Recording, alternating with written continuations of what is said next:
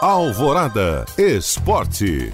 A Seleção Brasileira estreia nesta sexta-feira nas eliminatórias para a Copa do Mundo de 2022 no Catar. O time canarinho encara a Bolívia na Neoquímica Arena, estádio do Corinthians. O atacante Neymar é dúvida para o confronto por conta de dores na região lombar. A provável escalação do Brasil tem o Everton, Danilo, Marquinhos, Thiago Silva e Renan Lodge, Casemiro, Douglas Luiz e Felipe Coutinho, Everton, Roberto Firmino e Everton Ribeiro ou Neymar. A bola rola a partir das 9h30 da noite. Pela Série B, o América também joga nesta sexta. O Coelho encara o Náutico no Independência e uma vitória pode deixar o time do técnico Lisca no G4, que garante acesso à primeira divisão.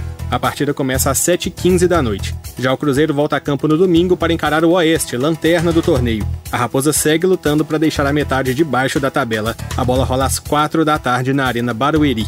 Para fechar pela Série A, o Atlético tenta se reabilitar e seguir folgado na liderança após perder para o Fortaleza. Neste sábado, o Galo encara o Goiás no Mineirão pela 15ª rodada do torneio. O meia Natan, que ficou de fora do confronto anterior por conta de um problema muscular, segue como dúvida. Já os gringos Júnior Alonso, Alan Franco e Savarino seguem com as seleções para a disputa das eliminatórias e são desfalques certos. O jogo será às 9 da noite. Bruno Favarini para a Rádio Alvorada.